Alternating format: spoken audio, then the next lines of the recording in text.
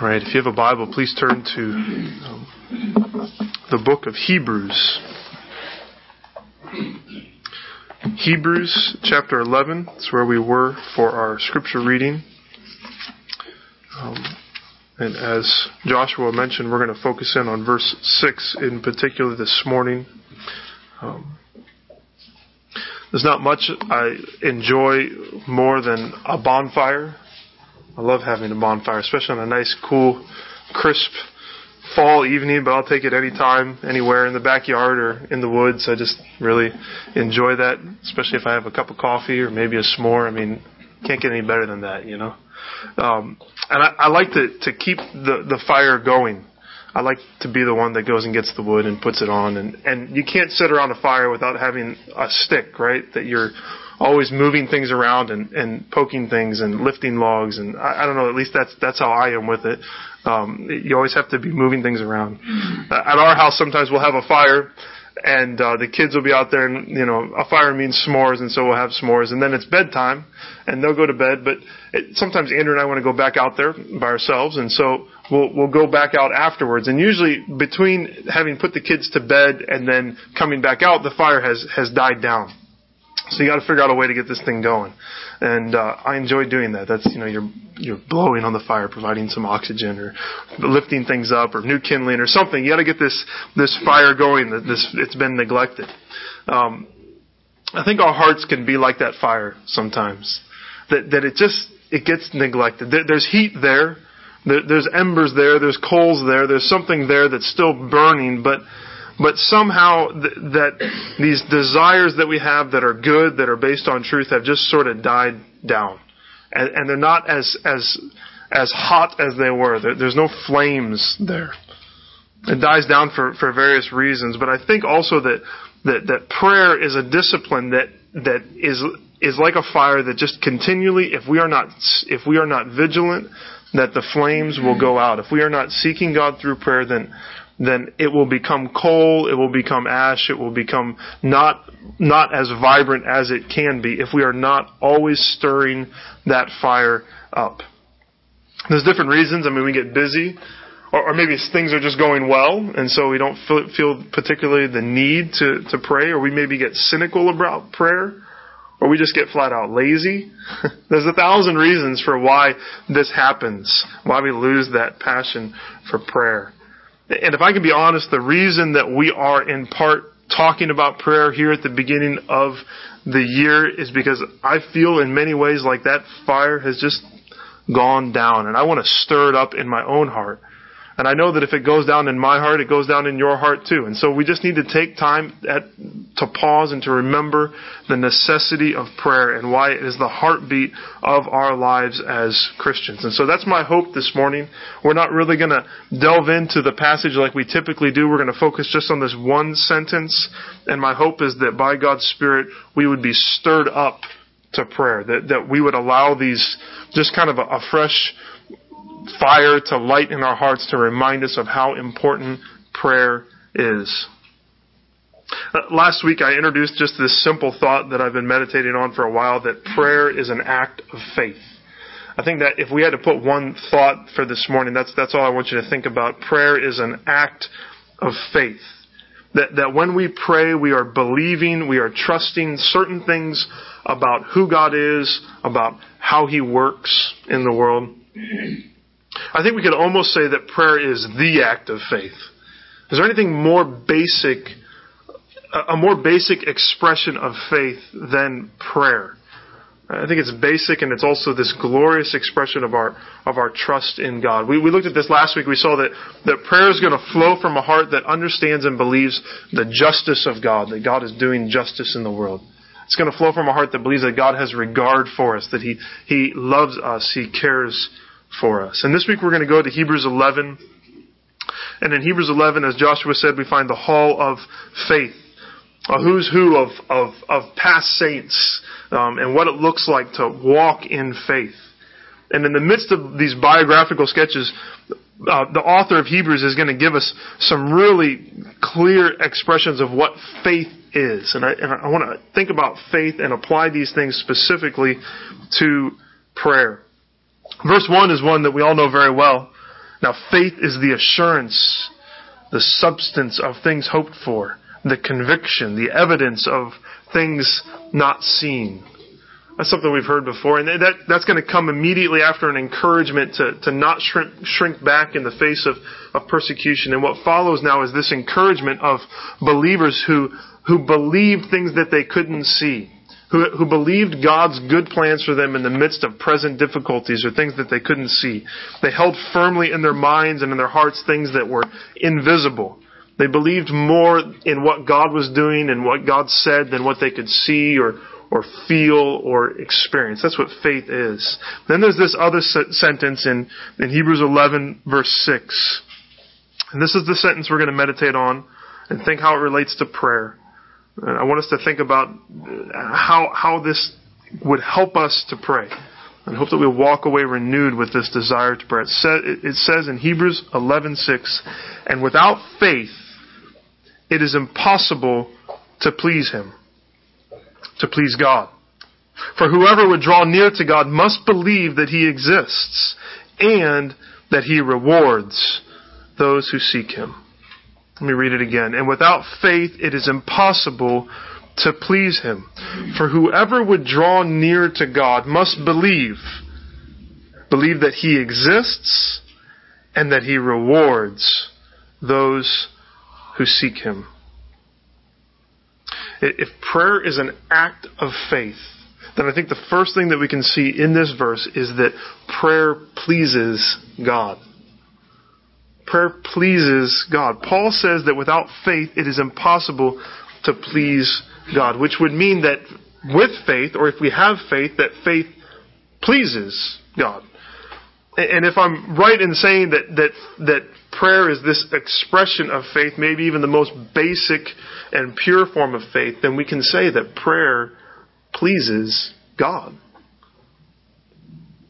Isn't that what we want to do? We want to please God, and so prayer pleases God. But and I think a good question to ask is why does faith in general and why does prayer in particular please God?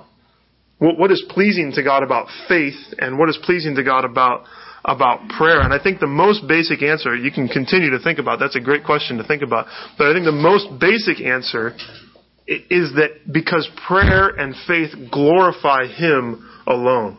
They make God look great. And that is the great desire of God's heart, is for Him to be exalted for who He is. Faith in general and prayer specifically rightly understand who God is and rightly understand who we are. And they make God the source of all of our hope and of all of our joy and all of our blessing. When we come near to God in praise and in thanksgiving, in confession, in repentance, in asking Him for help and for blessing, then we are rightly understanding who we are and we are rightly understanding who God is. We are fully and completely dependent upon Him, and that glorifies God. We watch a lot of PBS at our house, and they tell you before each program who sponsored that, who made that program possible, right? So they talk about all these individuals or groups, and then every program they say, and by viewers like you. You know, the viewers like you who gave money.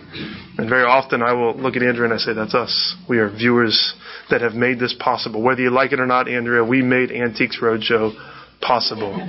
She hates that show, and I love it for some reason. I don't know. So there's something about, and in saying that you provided this, that you made this possible, PBS is trying to say, you guys are great. Now, there's other people that have given more money to PBS than I will ever even make in my lifetime. But still, I'm a part of that. And they're saying, you did this. And that makes me look good. That's the point. So when we pray and when we have faith, we're coming to God and it glorifies Him because it says, God, you are the source. We have no hope apart from you. And that makes God look great. And so faith and prayer in particular pleases God because it lifts Him up. It makes Him look great as the source of all things and the goal of all things. God is honored in prayer because in prayer, we are believing Him. We are believing who He is. We are believing that He is the source of blessing and forgiveness, that He alone deserves praise. We're rightly honoring Him. And the text tells us what we believe about Him, doesn't it? Without faith, it is impossible to please Him. For whoever would draw near to God must believe first what? that He exists. So when we pray, we believe that God exists. We believe that God exists. Now, you can take that as the most basic form, right? Just saying that unless we believe in God, we won't pray. A true atheist would never acknowledge prayer as any kind of option, because who are they going to pray to? There's no one to pray to. This is what you might call absolute atheism, a complete denial of the existence of God or of any God. But I think there's also a sense of atheism, of denial of God, that may be that it's not acknowledged, it may acknowledge the possibility of God, but it would deny any of His working in the world. Maybe that's not pure atheism, but it's more of a deism that says God created the heavens and the earth, He created this world, but He has no interest, He has no power in the world as it is now. So in a sense, God wound up the watch of the world and then He just lets it go. Or that the world is dominoes and He tips the first one and then it's just going to kind of go the way it's going to go. But that kind of belief is actually, it's a denial of God, because it's a denial of who He is, of who He truly is. It may not be absolute atheism, but it is a form of it. There are others who would deny God because the less they think they have to think about God, then the less they have to think about offending Him. The less they have to live in fear of Him because of their sins being punished. If there's no God, then I don't have to wrestle with the presence of evil in the world. If there's no God, then I don't have to worry about the fact that I may have offended Him. The existence of sin in the world, the existence of sin in our own hearts, may cause us to deny God. Or deny at least that God is in control of the world. Or that God is going to hold me accountable for the things that I do. Now, most of us here are going to proclaim belief in God. I believe that there is a God. So we would say, I believe that He exists. I believe that He is. But very often we don't live as if He exists. We are practical atheists. In the practice of our life, we act as if there is no God. And nowhere is this kind of unbelief seen more clearly than in our lack of prayer. We don't pray. It says here, whoever would draw near to God must believe that He exists. So, whoever fails to draw near to God does not believe that He exists. Prayerless Christians are practical atheists. To not pray is to reveal a lack of faith in God. Not a complete lack of faith totally. A lack of faith in God. Because we're trusting something. Or we're trusting someone. We're just not trusting God in that moment. Our practical atheism, it morphs, it changes, not just simply it changes from atheism to idolatry. Because we're not trusting God, we're trusting something else. And most often the thing that we are trusting, the person that we are trusting, is ourselves. We start to think that we are fine on our own. Who needs prayer anyways? I mean, I've got this all figured out. If you want something done right, you got to do it yourself. So why would I ask God for help? There's nothing human ingenuity can't accomplish. I mean, we put a man on the moon, for crying out loud. Why do we need God to do anything? And in our age of technology, I can pull out my phone and I can know anything. Why would I need God? We start to worship ourselves. Instead of offering adoration and praise to God, we offer it to ourselves. We don't confess our sins to God because that's a private matter in my own life. It has to do with my heart. It doesn't have to do with rebellion against a holy God that's going to hold me accountable one day. We give no thanks to God at meals or any other time because we are the ones who earn the money. We're the ones who bought the food. We're the ones who built the business. We're the ones who went to work every day. And we earned this by our own sweat and the work of our own hands. We don't ask God for anything because we can handle it all just fine. Thank you very much. That is practical atheism. When we neglect God, we are saying to Him, God, I don't need you. When we don't pray, we are saying, I'm fine without you, God. None of us would say those kinds of things out loud, especially in church, right? But our prayerlessness reveals our faithlessness. And our faithlessness looks like practical atheism, something that says God does not exist. And if we refuse to worship God, we will worship someone or something else because we are made to worship. So the first thing we need to say is, God, forgive us. Forgive us for our faithlessness. Forgive us for our idolatry. But if we really believe that God exists, and we do, if you believe that God is, and I know that you do, then we will pray. We will pray if we believe that He really exists. And the more we pray, the more we evidence how much we really truly believe that God exists. And I don't think the force of this passage is just simply believing that there is a God, but rather that it's rightly thinking about who God is, how He has been revealed in the world and in the Scriptures. So if our practical atheism seems to deny the presence of God, the providence of God, the power of God, then a robust faith and a robust prayer life is going to affirm all of these things. It's going to affirm, first of all, God's presence. If we believe in God, we're going to believe in His presence, that God is over all and through all and in all. We will ask the question of Psalm 139, where the psalmist says, "Where shall I go from your spirit? Or where shall I flee from your presence?" If we really believe that God exists, then we are going to answer like He does, and we're going to say, nowhere. You are everywhere, God. You are in everything. And if we believe that, then as Psalm 139 bears out, we're going to be filled with praise for how wonderful God's thoughts are towards us. We're going to ask Him to defeat all our enemies. We're going to say, God, search my heart. See if there's any wicked way in me. Expose the sin that's there. If we believe in His presence, that He truly is with us, then we will pray.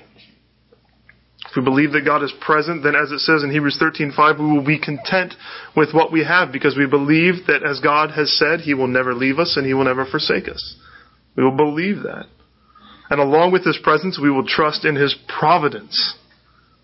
His providence, His sovereign control over all things, His authority over all people and events in the world.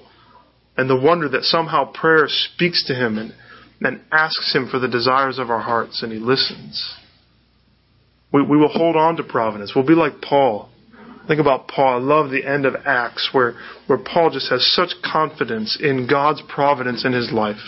He has prayed and he desires to go to Rome, and God comes to him and stands by his side and encourages him and says, "You will preach the gospel in Rome."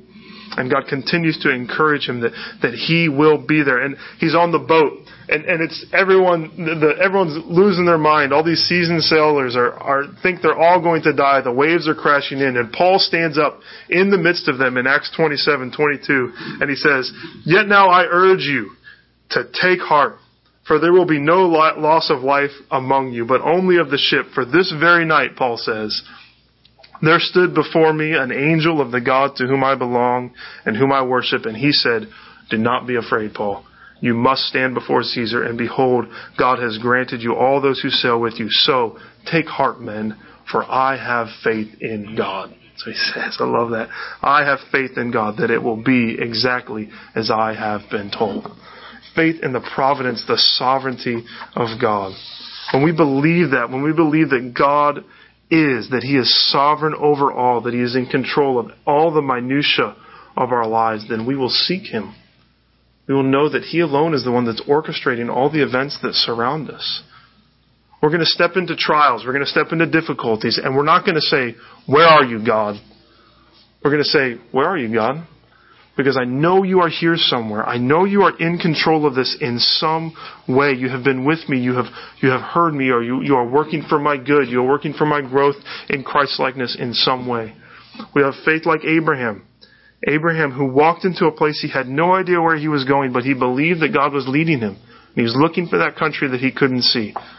Well, faith like Moses, who later on in that chapter, he says that he chose mistreatment with the people of God rather than to enjoy the pleasures of sin for a season. He trusted in the providence of God because he was looking to the reward.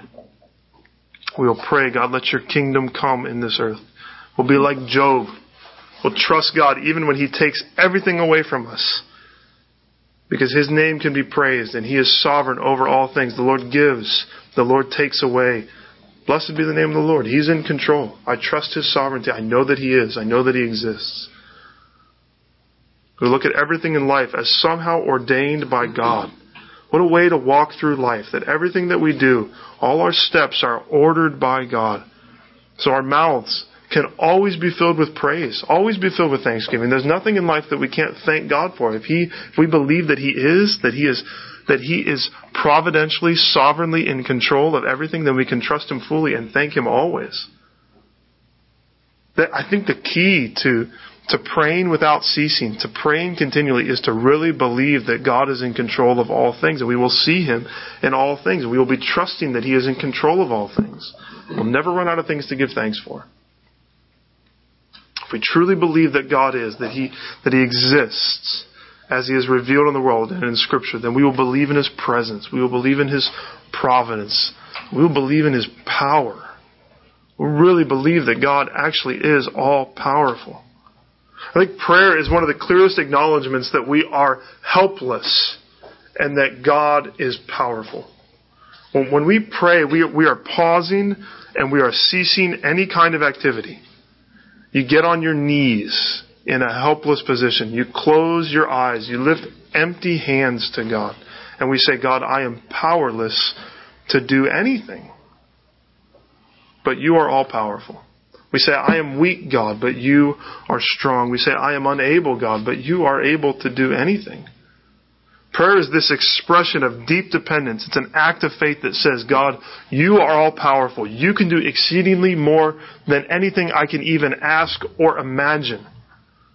And Scripture gives example after example of the power that's available to us when we pray. That God is all powerful.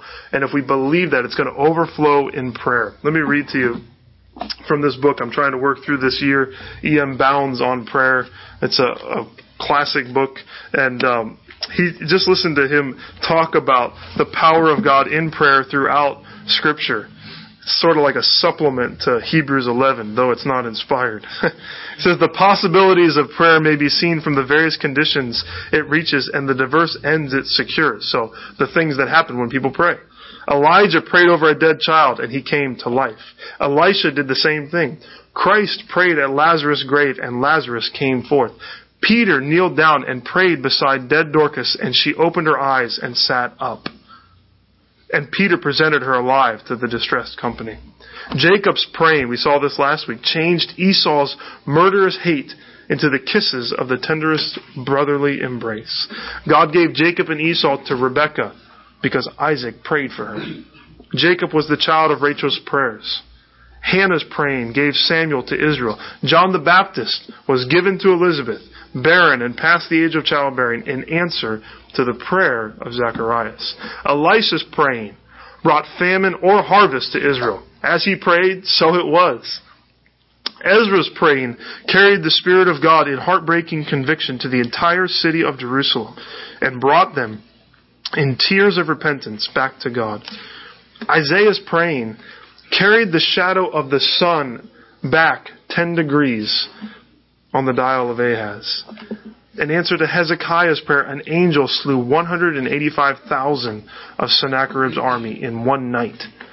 Daniel's praying opened to him the vision of prophecy, helped him to administer the affairs of a mighty kingdom, and sent an angel to shut the mouths of lions. The angel was sent to Cornelius, and the gospel was opened. The gospel was opened through Cornelius to the Gentile world because his prayers and alms had become a memorial before God. Acts 10:4. Then Bounds quotes Hebrews 11:32, and what shall I more say? For the time would fail me to tell of Gideon and Barak and of Samson and of Jephthah and of David also, and Samuel and of the prophets. And then he goes on, of Paul and Peter and John and the apostles and the holy company of saints, reformers and martyrs who through praying subdued kingdoms, wrought righteousness, obtained promises, stopped the mouths of lions, quenched the violence of fire, escaped the edge of the sword, out of weakness were made strong, waxed valiant in fight, turned to flight the armies of the aliens. Hebrews 11:33-34. We read Scripture, and Scripture is this testimony of the power of God in prayer, do we believe in the power of God? Do we believe that this is who God is? Do we believe that God is? Do we believe that God exists? Do we believe that He is present in all things? That His providence reigns over all things? That His power is able to do all things? If we believe that He exists, then we will pray. But not only does the author of Hebrews say that we need to believe that God is, if we are to have a faith that pleases God, but what else does he say? We must believe that God exists and that He rewards. We must believe that God is a rewarder. If we simply believe that God is, but we don't believe that He is a rewarder, that His heart is set on doing good for us, then I don't think that we will pray. If we trust that God is present, but we think that His presence is for our ill, then we're not going to pray. If we believe that God is sovereign, but that we as His children have no bearing on what He does in this world, then we will not pray. If we believe that God is powerful, but that He does not love us, then we will not pray. I'm reminded of the leper in Luke 5. Maybe you remember when we studied this, where this leper says to the Lord, he says, Lord, if you will, he says to Jesus, Lord, if you will, you can make me clean. He believes fully in the power of Jesus, but he's not sure if Jesus is willing to make him clean. He believed that God existed, but he wasn't sure if Jesus was a rewarder. But Jesus shows that He's not only able, but He is actually also willing to cleanse and to help lepers. And you remember He reaches out His hand and He touches this leper and He says, I will be clean. He is able and He is willing. There's this mystery in prayer. And in prayer we always need to say, Lord, Your will be done. We are always asking, but we are submitting to the will of God. But at the same time, Jesus is a clear example He clearly testifies to the truth that God is a rewarder. That He not only is present and sovereign and powerful, but that He is for us. That His will is for our good as His children. That He wants what is best for us. And it's not simply instances like Luke 5 that show us that, but Jesus' life from the very beginning to the moment that when He comes into the world, to this present moment as He intercedes for us, even to the future when He comes and He's going to take us back to Himself, all of that testifies to the fact that God is a rewarder, that He is for us, that He cares for us. And nothing is more clear except for the cross of Christ, where Jesus becomes our substitute. The only reason we can come to God in any way is because of what Christ has done, that He has made a way, that He has taken our guilt, He has taken our shame upon Himself. He paid the penalty for our sin in His body. He suffered the punishment that we deserve. And He who spared not His own Son, how will He not also with Him freely give us all things? If He's given us the Son, what else would He withhold from us? So when we first come to Jesus, we come to Him with empty hands. We admit our total need. We ask for His mercy. We acknowledge that He is the only true and living God. We ask that He will save us, that He will forgive us. Not because we deserve it, because we don't, but rather because it shows He's shown us His love in the cross, because He's paid the penalty for our sins so that we can be accepted. We come to Him. And when we first come to Jesus, we are coming trusting that He is a rewarder of those who would seek Him. He is one who will reward us if we come to Him in repentance and faith. The first prayer is the prayer that makes all other prayers possible. And it's the prayer that says, Jesus, I deserve death for my sins, but I am trusting in Your life. It's the prayer that says, I believe that my only hope for salvation is found in Your death and resurrection. And that first prayer, in many ways, models what prayer is to be throughout our whole lives. It's a confession. Our prayers always have this element of confession of sin, of thanks for blessing, of praise to God that He is that He is and that He wants to give us grace. It's believing that God longs to bless us, These are all prayers of faith, and they all glorify God as the giver of all good gifts. They exalt Jesus as the rewarder that He truly is. We need to believe that He is, and that He is a rewarder, and if we believe that, then we will pray. I think that's the closing challenge here, though, because He's a rewarder, but who is He a rewarder to? We believe that He exists and that He rewards. There's not a period there. He rewards those who seek Him. We must diligently seek God in prayer. We must diligently seek God in prayer. There's a condition here, isn't there?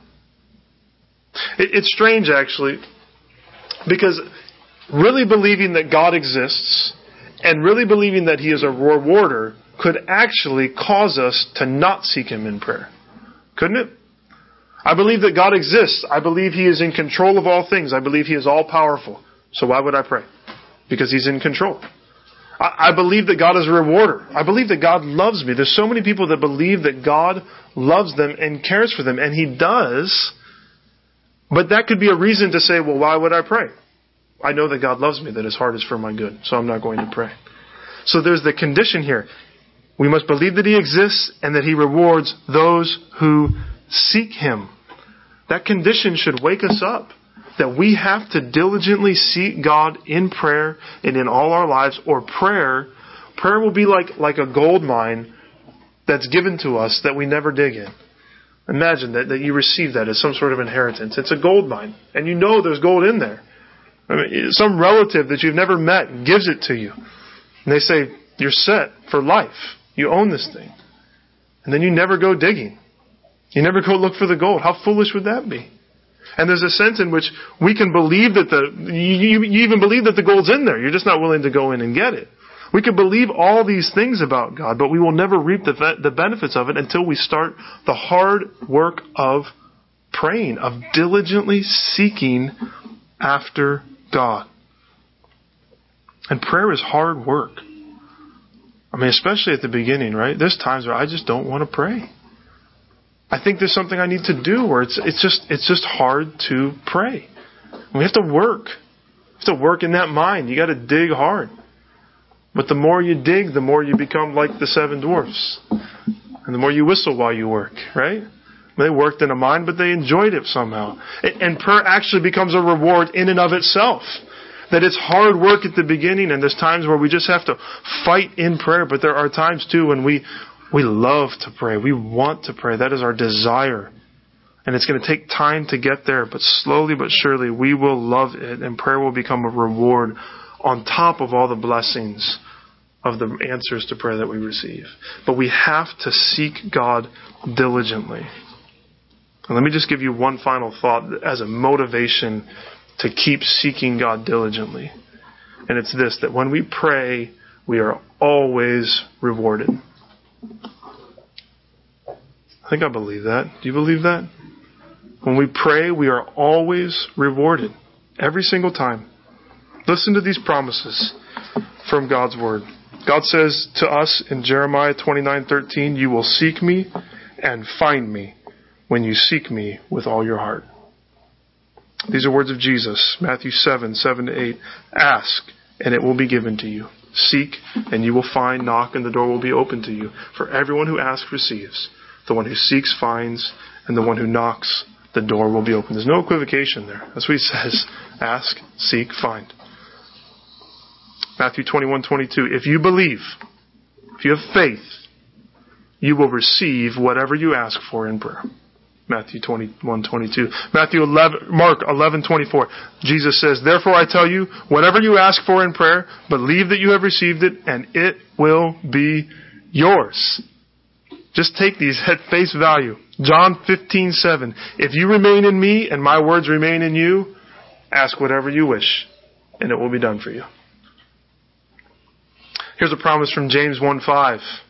"If any of you lacks wisdom, you should ask God, who gives to all generously without finding fault, and it will be given to you."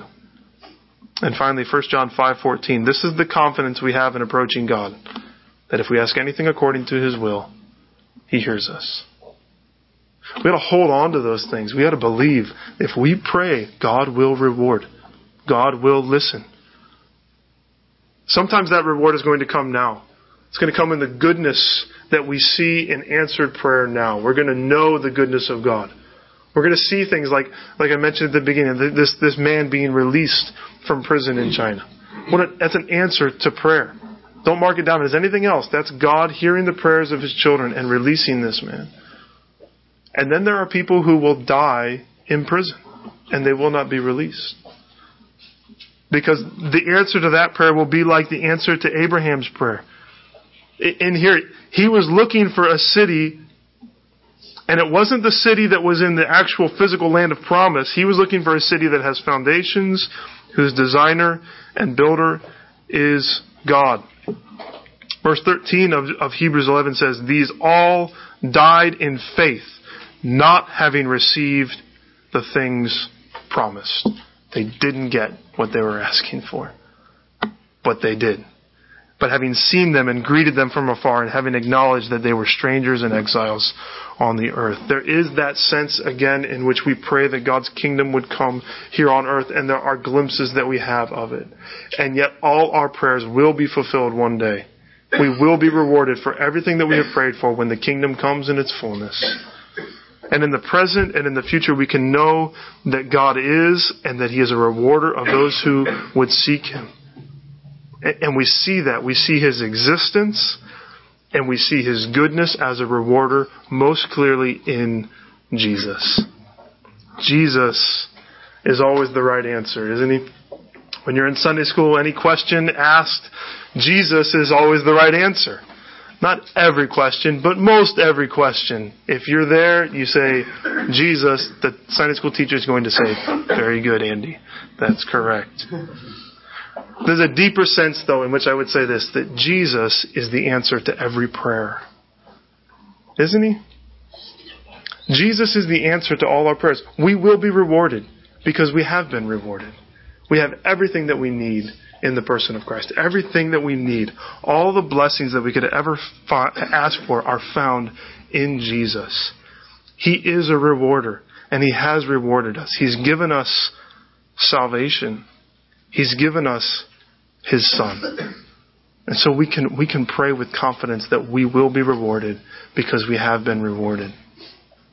We must believe. Prayer is an act of faith. Do you believe that God exists? Do you believe that He is present in all things? His providence reigns over all things. He is powerful to do anything. And anything else that you can think about the character of God. Do you believe that? If you believe that He exists, you will pray. Do you believe that He is a rewarder? That He desires to give good things to His children? Then we will pray. He asks us, He says, I will be a rewarder if you diligently seek Me. I pray that God would stir up our hearts, right? To fan these flames, and that we would just long to pray to God, believing who He is. And we would pray with the confidence that every time we pray, every single time you pray, God will reward you in some way. If not in this life, then in the next. And every time it's fulfilled in the person of Jesus Christ. Let's be people of faith. And let's show our faith by praying continually.